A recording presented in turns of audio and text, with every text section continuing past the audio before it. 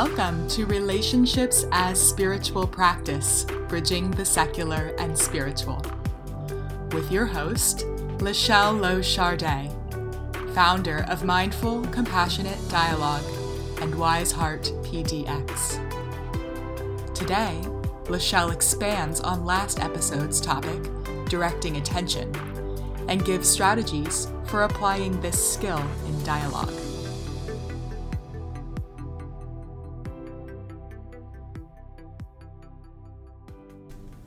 Welcome.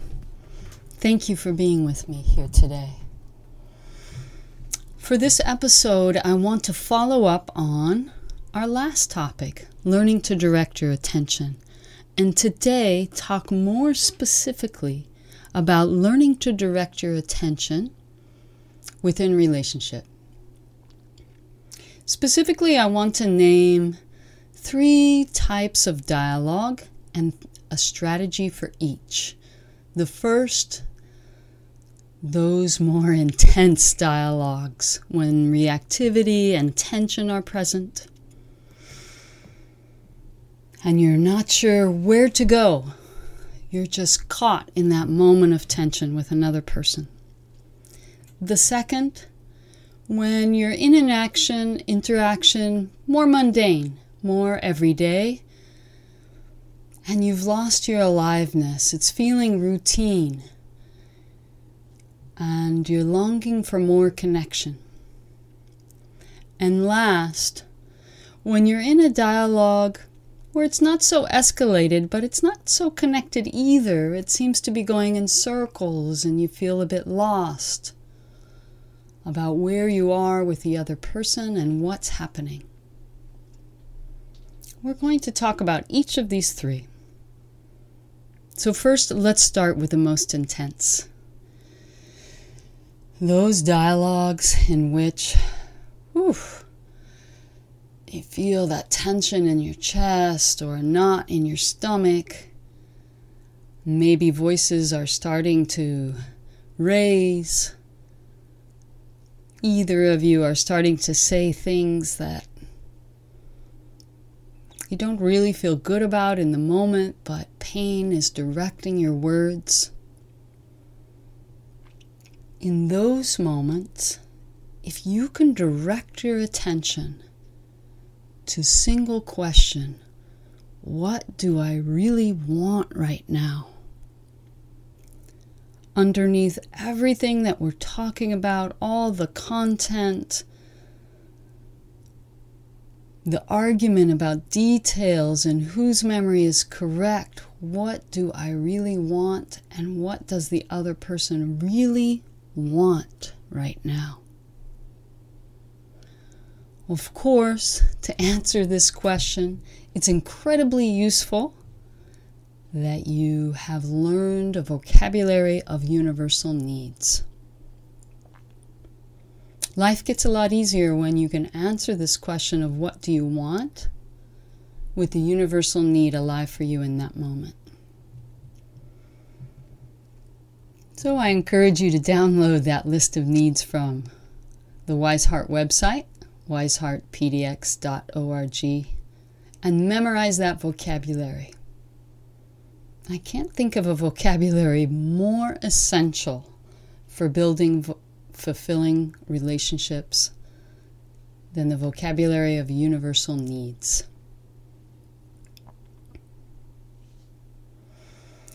If in the moment you ask that question, what do I want right now? Or what does this other person want right now?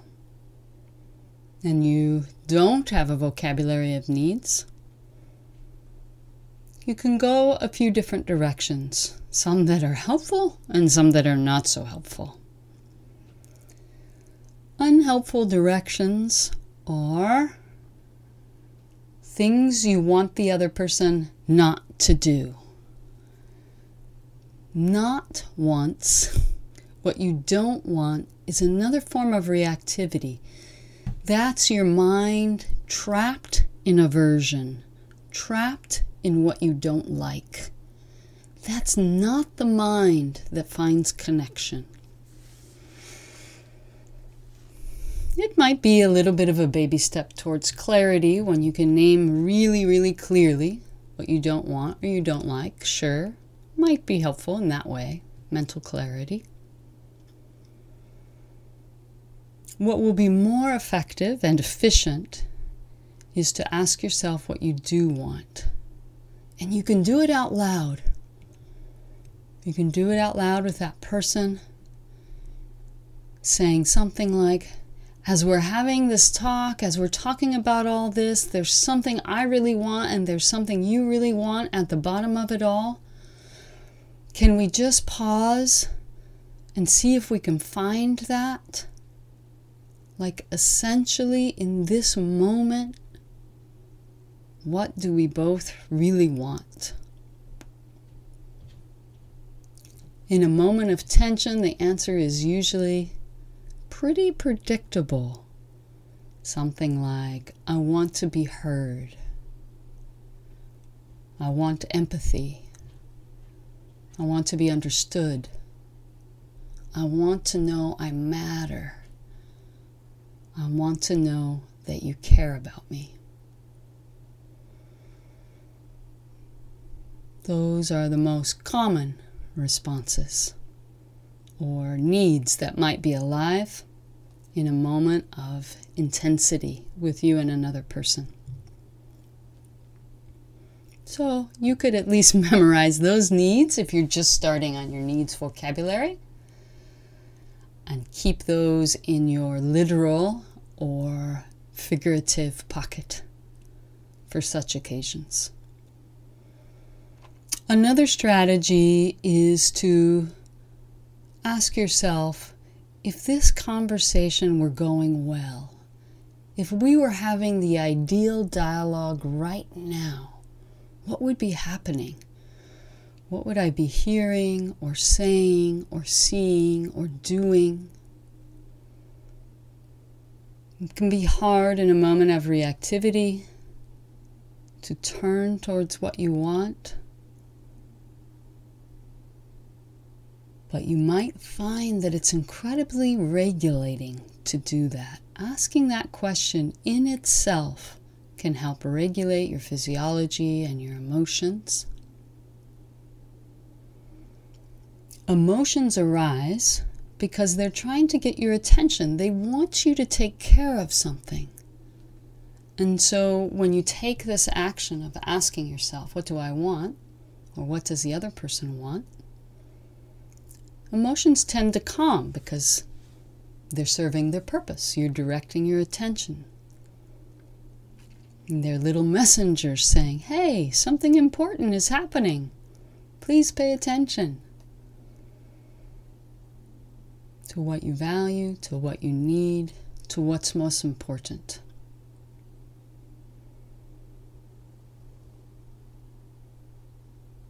If you answer the question, what do I want? Or the other person is able to answer the question, and you answer with a universal need or a vision or a dream, the next place to direct your attention is to ask, and what do we want to do about that right now, in this moment? What would be helpful to at least take a baby step in the direction of offering or receiving what we want?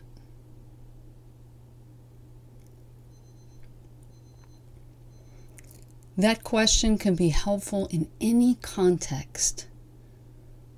If you're at work and a supervisor is giving you feedback about something they don't enjoy about your work, and it's not very constructive feedback, it's critical feedback, telling you, you didn't do this and you didn't do that and you did this wrong, and they're escalating, a skillful way to interrupt that escalation is say, there must be something you want me to do about this. What exactly do you want me to do differently today? Most supervisors or bosses will be happy to hear that question. They have a need for efficiency, competency, and that question moves in that direction. If it's an intimate or very personal relationship, you can ask that question with tension in your voice and just own that tension. I'm starting to feel reactive and intense and tense, and I just want to know what you want right now so that we can both have some relief and connection. Can we pause? Can we take a moment and check in?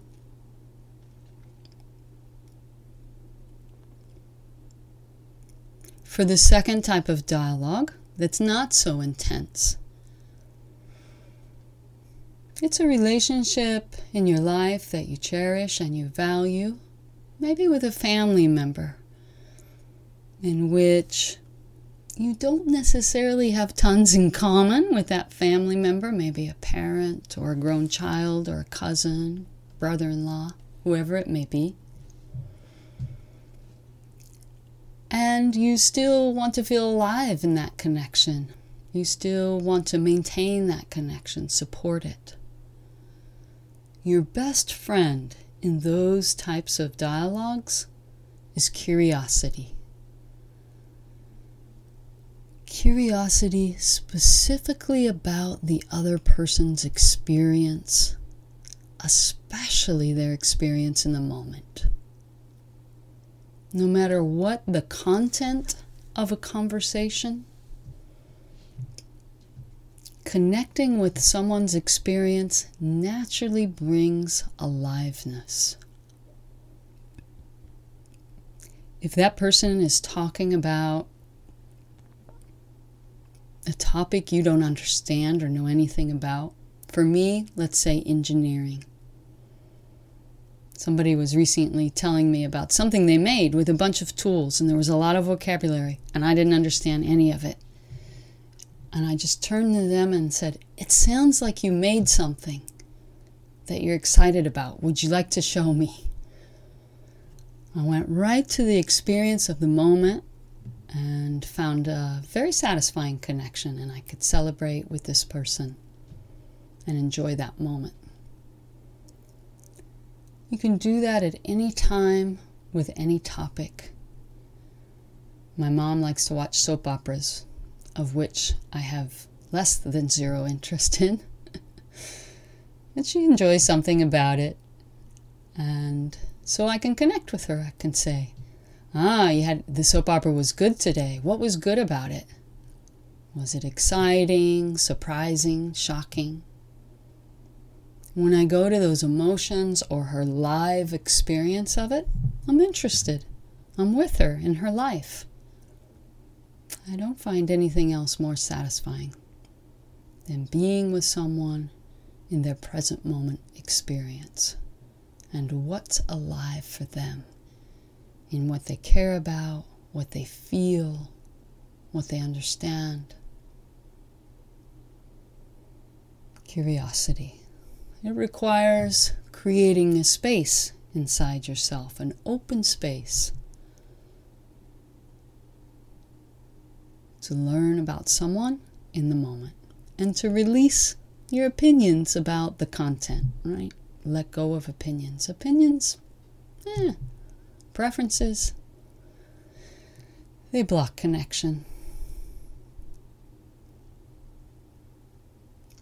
And for our last one, dialogues in which you seem to be going in circles. It's not necessarily escalated with reactivity, but it's not pleasant either. You would like to connect, you'd like the dialogue to go somewhere with another person, and you're a bit lost. For these dialogues, you can direct your attention towards the question, what's missing? And when you ask this question, I encourage you to have 5 elements, right? Like 5 fingers on your hand. You can look at each finger and ask yourself specifically about each finger on your hand. Your pinky finger represents the actual events, as we say in mindful compassionate dialogue and in nonviolent communication, the observation. What actually happened, what a camera could record. Your ring finger, the feelings, the body sensations of that event. Your middle finger, the thoughts that arose regarding that event. And your index finger, the needs, the universal values, what was important. There was something important there. And your thumb is the action. What action does someone want to take or did take, depending on the story or the situation.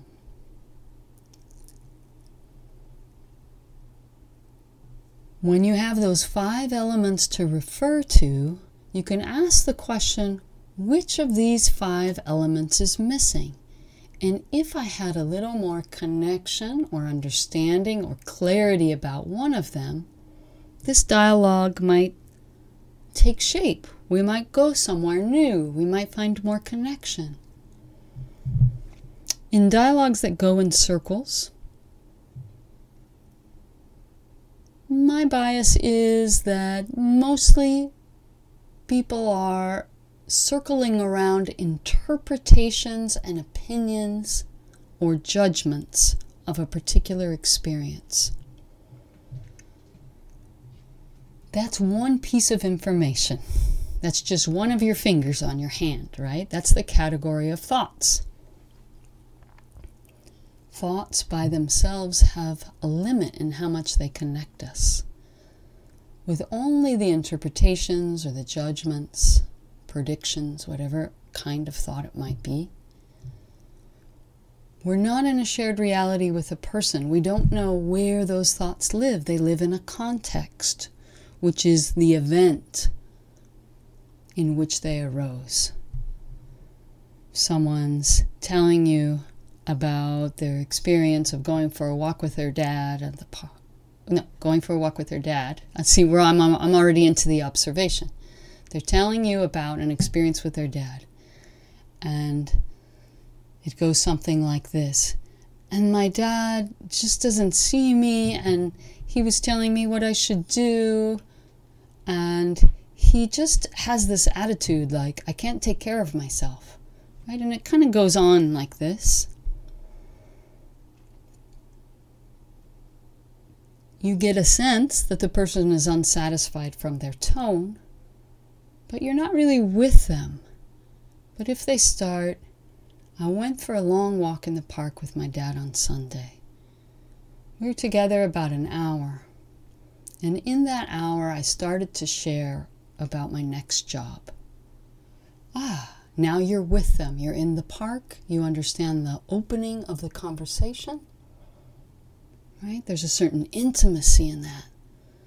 Feels good to be right there with them. You can visualize the park and walking along.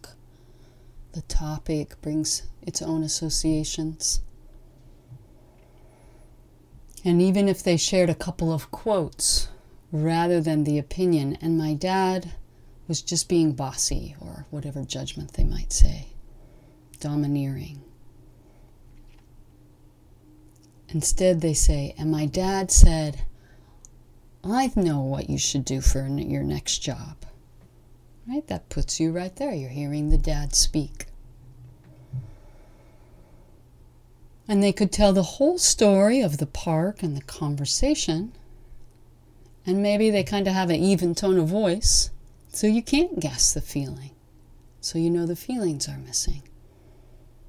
And there's something they were wanting in that conversation, right? The needs. Are they looking for support? Or there's something they're wanting from you in the moment, telling you about the experience with their dad. Empathy, a hug. What are they wanting? Brings you into it when you understand the need they want to fulfill by telling you. And then the last finger, what is the action? What request? Do they want you to do something right then, in that moment? Are they making a request of themselves? Are they wanting to brainstorm a request for their dad? These 5 elements of a dialogue, when you can sort them in a given dialogue, help you find your way in with someone or even with yourself, right? When you're sharing something, you can ask yourself, seems like what I'm sharing isn't landing. Let me take a look inside and see what's missing here. And you might realize you've left something out. One of the 5. Learning to direct your attention in this way, in a given dialogue, gives you a sense of groundedness, like you have a place to go, and can help give you a sense of confidence in any social situation in which you might have social anxiety or a sense of insecurity. You always have some place to go. I could ask them about their feelings, or I could share my feelings. I could check in with what's most important to them. I could ask them another detail about where they were when that happened, right? You have all these choices to find aliveness and connection. So let's take another look at the 3 for review. The first, what do you want? What does the other person want? In a heated moment, going right to the value or the need. Or if you don't have a needs vocabulary, even just a vision of if this was going well, what would be happening? The second, curiosity. What's alive? What are you experiencing? Asking the other person questions about their experience. What does it feel like? What were you longing for? What are you noticing right now? And the last one, what's missing if you're a bit lost? What's missing that if we understood, or we had a bit more connection to, we would find our way to each other?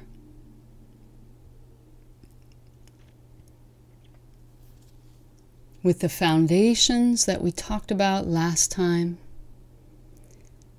you'll have more and more capacity to find questions like these in the midst of relationship. And your capacity to direct your attention will continue to increase. And with that, a sense of confidence and fulfillment in your relationships. I sincerely hope this has been helpful for you. Thank you so much for being with me today. Radiating love from my heart to yours.